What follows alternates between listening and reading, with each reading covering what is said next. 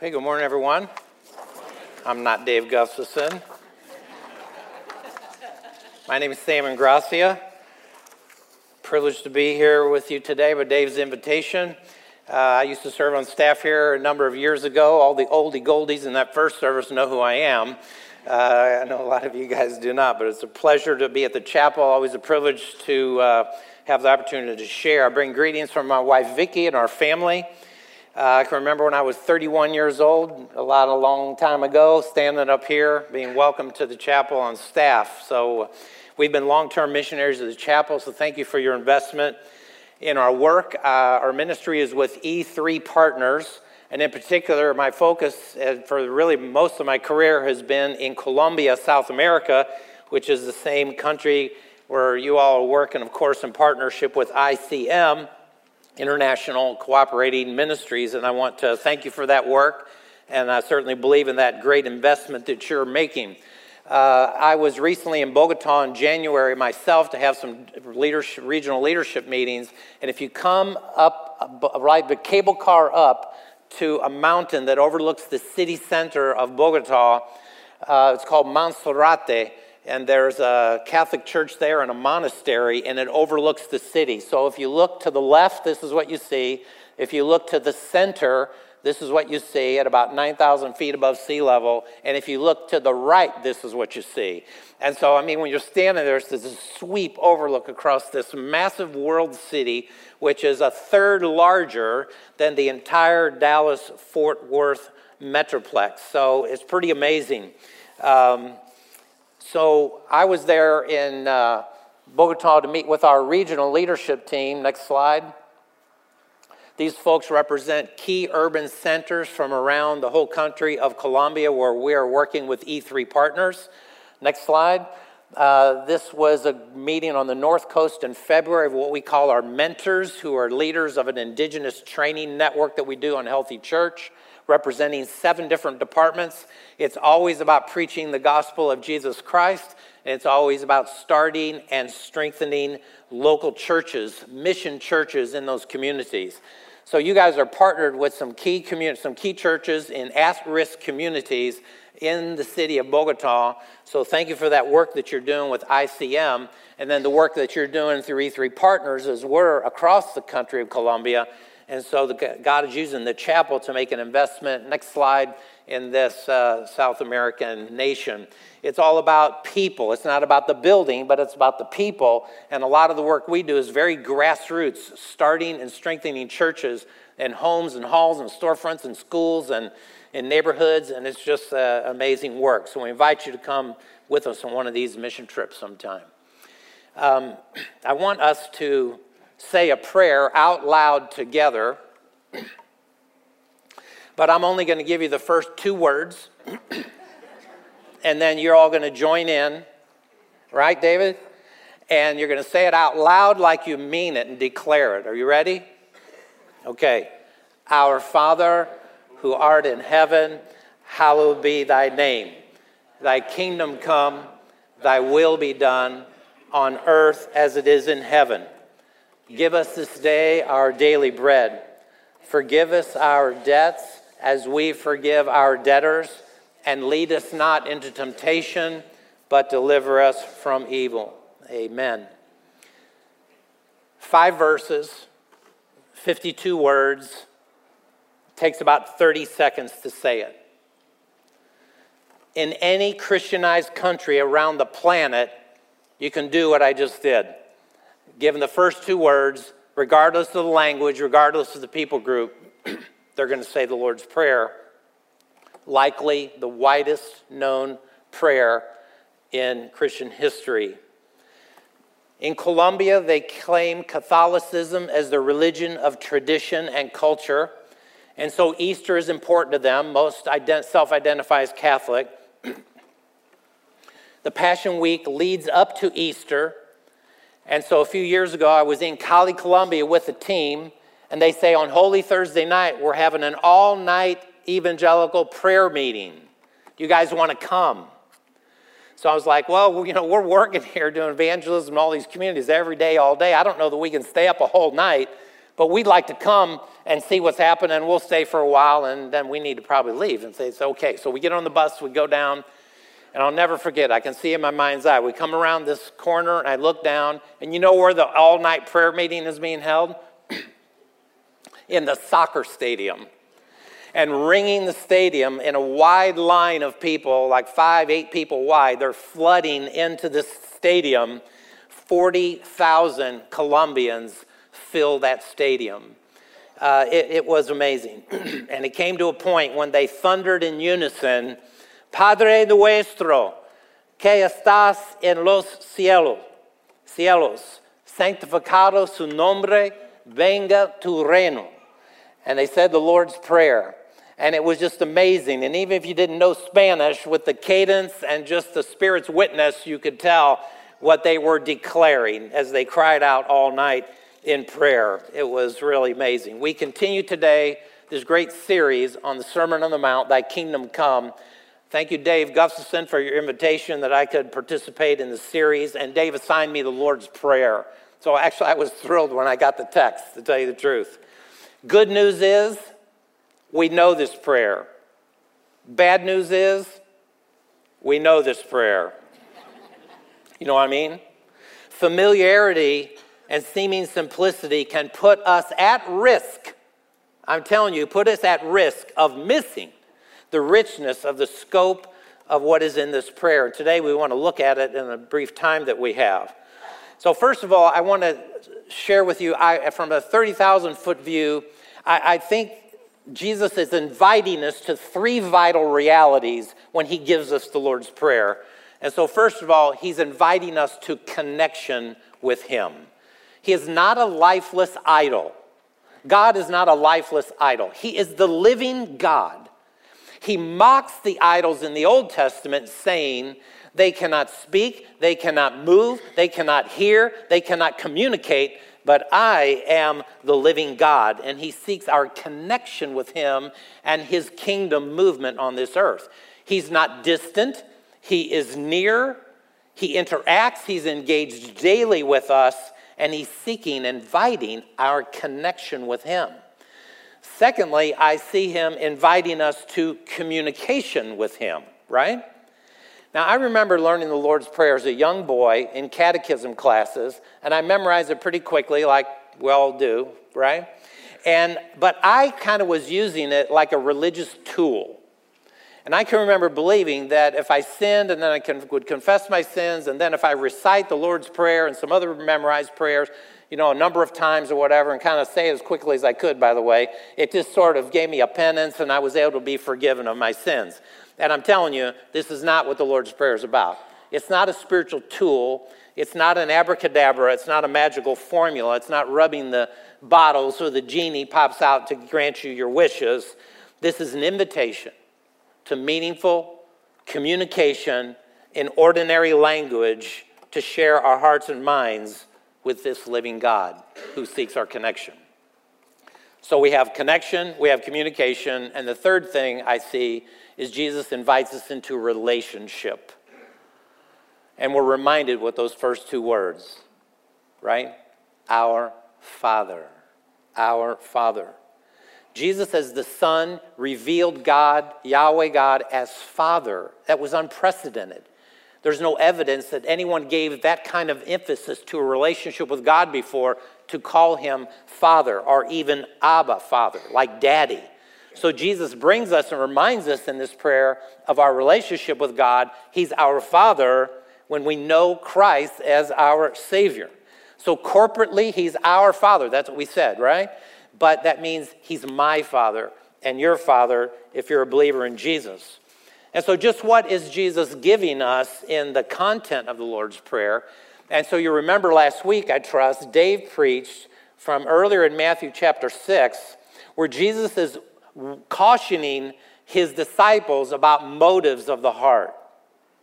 And he talks about three areas of good works or piety: giving to the poor, praying, and fasting. And he talked about like your motives in that. And the caution in the first verse of the chapter was this: be careful. Do not do your acts of righteousness before men to be seen of men. At least that would be a prideful show. At worst, some kind of a religious hypocrisy. The twisted motive would be to my acclaim, that you may see me, applaud, accolade, give me favor and praise. But the true motive is our good works would be to God's acclaim, that people would see our good works and glorify our Father in heaven. So Jesus gives us this caution in the context, and then he says about prayer in verse 9, this is how you should pray. He didn't say this is what you should pray, because if he said that, it'd be like we really would take the identical words as a mantra and a recitation and repeating the prayer. But I want to tell you something very important. It perhaps is a key idea, maybe transform the way you see the Lord's Prayer. But what he's giving us is how we should pray. He's really giving us, I'll tell you, a framework or a guide for how to share our heart with the Father. And while there's a vast theology in these 52 words, it's not a comprehensive theology on any one of these topics, but Jesus is addressing 4 essential cries of the human soul in this prayer and giving us a guide as a framework to express those essential cries. He knows what they are. He invites us to share them. And so that first essential cry is praise, is that we would declare God's glory. Do you hear it? Our Father, who art in heaven, hallowed be thy name. Our Father, it's who he is. Who art in heaven, that's where he is. Hallowed be thy name, that's how he is. He is holy. He's different than us. He is set apart. His name is hallowed. It represents everything that he is. He's personal. He's intimate. He's caring. He's involved. And yet, while he is with us, there's a centrality of his presence that's in another dimension, heaven. And Jesus says this is the starting line. The cry of the human heart should be to declare the glory of God, the praise of God, to come to him and say, Our Father, who art in heaven, hallowed be thy name. And this puts God in his right place, and therefore it puts me in my right place as I approach him. The second cry is a cry for alignment. Surrender to God's will. Thy kingdom come, thy will be done on earth as it is in heaven. Now, Dave has been telling us, godly Jews were waiting for the kingdom of God. Jesus came announcing the kingdom. The kingdom of heaven is at hand. Many parables, the kingdom of heaven is like, the kingdom of heaven is like. And so the kingdom is the essential message and primary message of the teaching of Jesus Christ. It's his most frequent topic. And the kingdom represents the reign and the rule and the governance, the governing of the king. Does that make sense? A king rules over a kingdom and his will is done. And that's the essential expression of his kingdom, is that his will is being carried out. The dwelling place of God must invade the dwelling place of man. There's something going on in heaven that needs to come down on earth, in us, in the church, that may influence society with the light of God.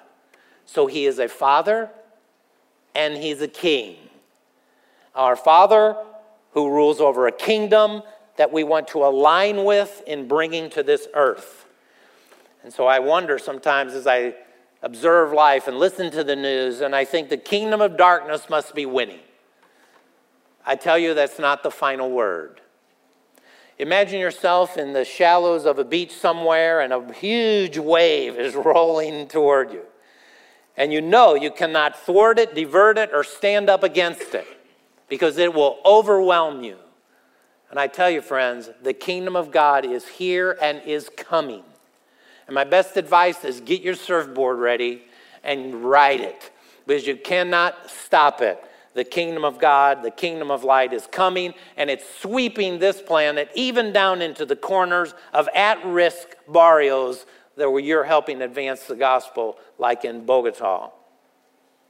Thy kingdom come, thy will be done on earth as it is in heaven.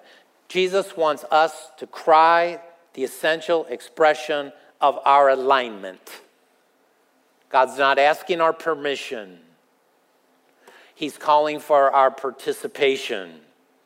It's a humble prayer of aligning under God.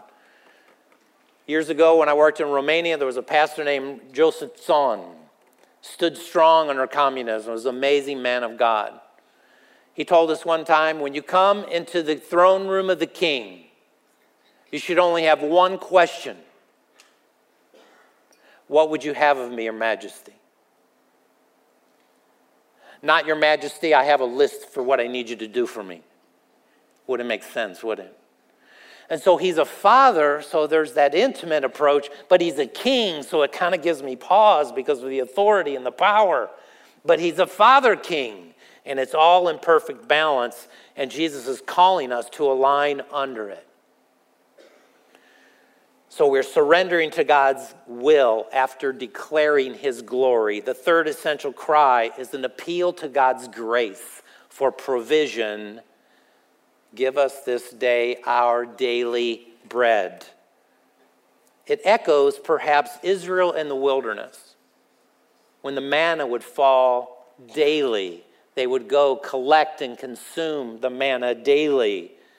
Jesus is reminding us to pray for daily bread. In Matthew 6, he talks about the birds of the air and the lilies of the field. I take care of them. How much more valuable are you? Don't worry. I will take care of you. But still, the cry of our heart should be, give us this day our daily bread. And I realize Jesus is talking to people.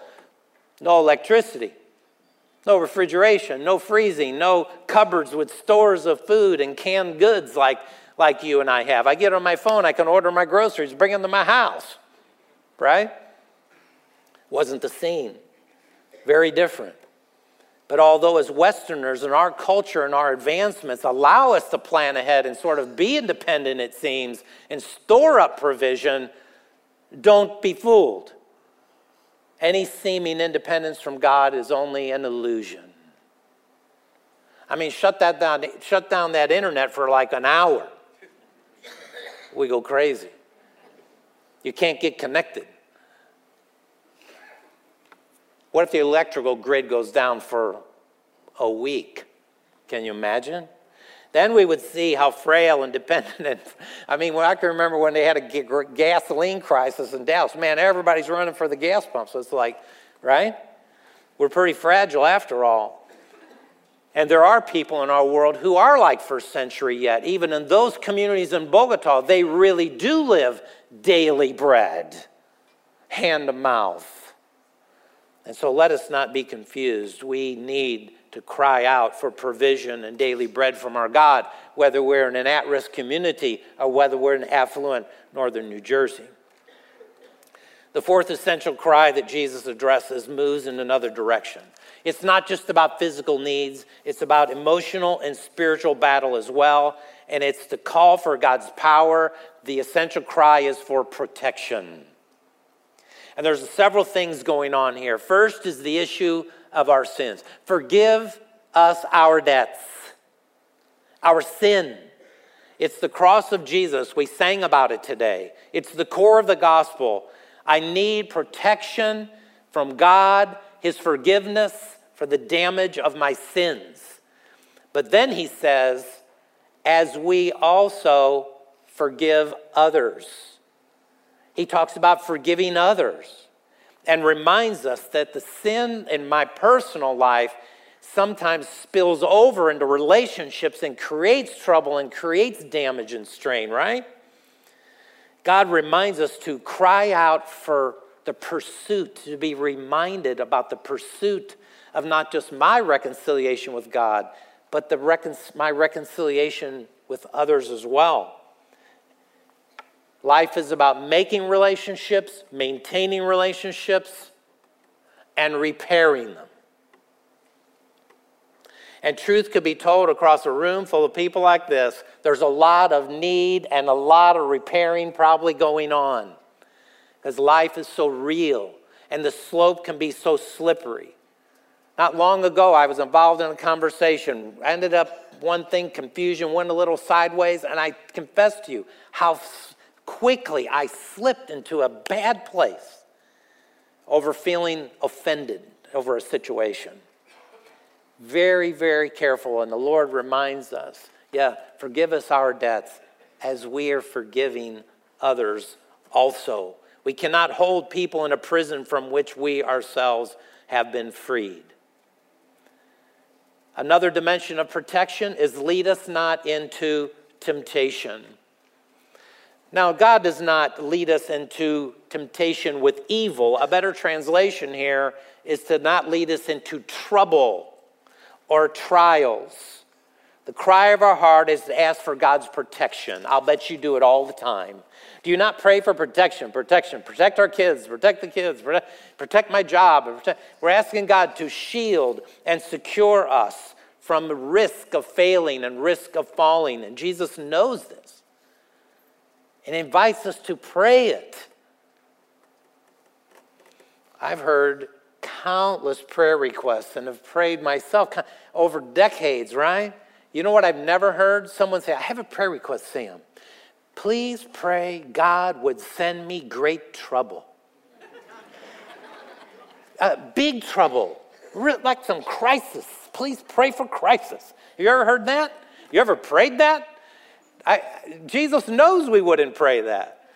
It's amazing, right? The cry of the heart is to avoid danger and trouble, the prospect of failure. I know my weakness. I know my tendency. I know the prospect of failure. I don't trust myself. So, Lord, protect me, protect my family, protect these kids, protect these mission trips. Go before us, God. Yet we all face trouble. There are troubles. There are now. There will be. Jesus said in this world, you will have trouble. He told his disciples, the spirit is willing, the body is weak.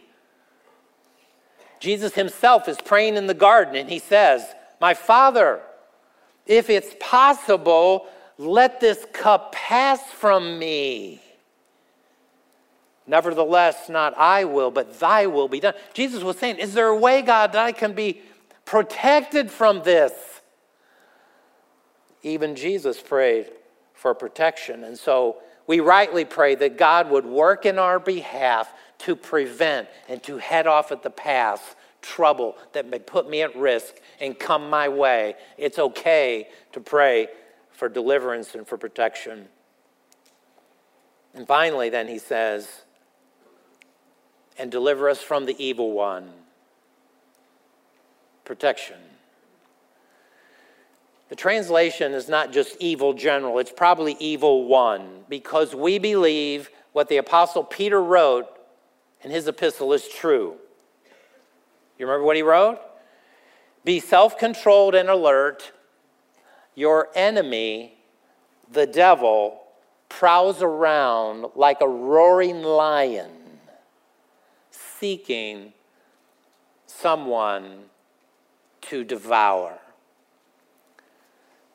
And so that roaring lion loves lamb. He loves sheep. You know who sheep are? That'd be us.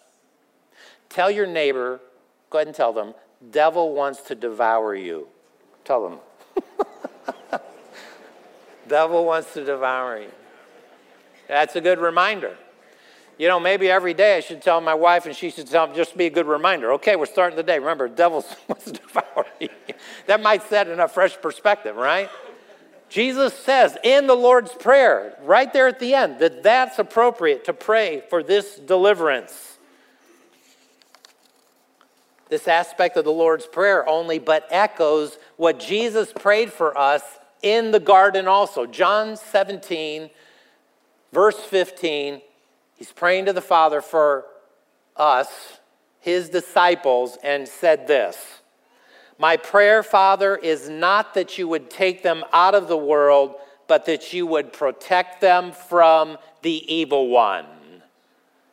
Exactly what was in the the Lord's Prayer. I suggest to you, if Jesus took Satan seriously, perhaps so should we. So we're invited to connection, we're invited to communication, we're invited into relationship. We've got 5 words, 52 words, the most known prayer in Christian history. You can say it in 30 seconds. But don't let the familiarity and the seeming simplicity cause you and I to miss its relevance, its daily relevance. It's amazing. And very important in conclusion, it's not just a guide or a framework for prayer. It's a guide and a framework to live. Don't just pray it, live it. We're not called just to be prayers, we're called to be players of the heaven in this heavenly kingdom. And so, let's pray and live, Our Father who art in heaven, hallowed be thy name.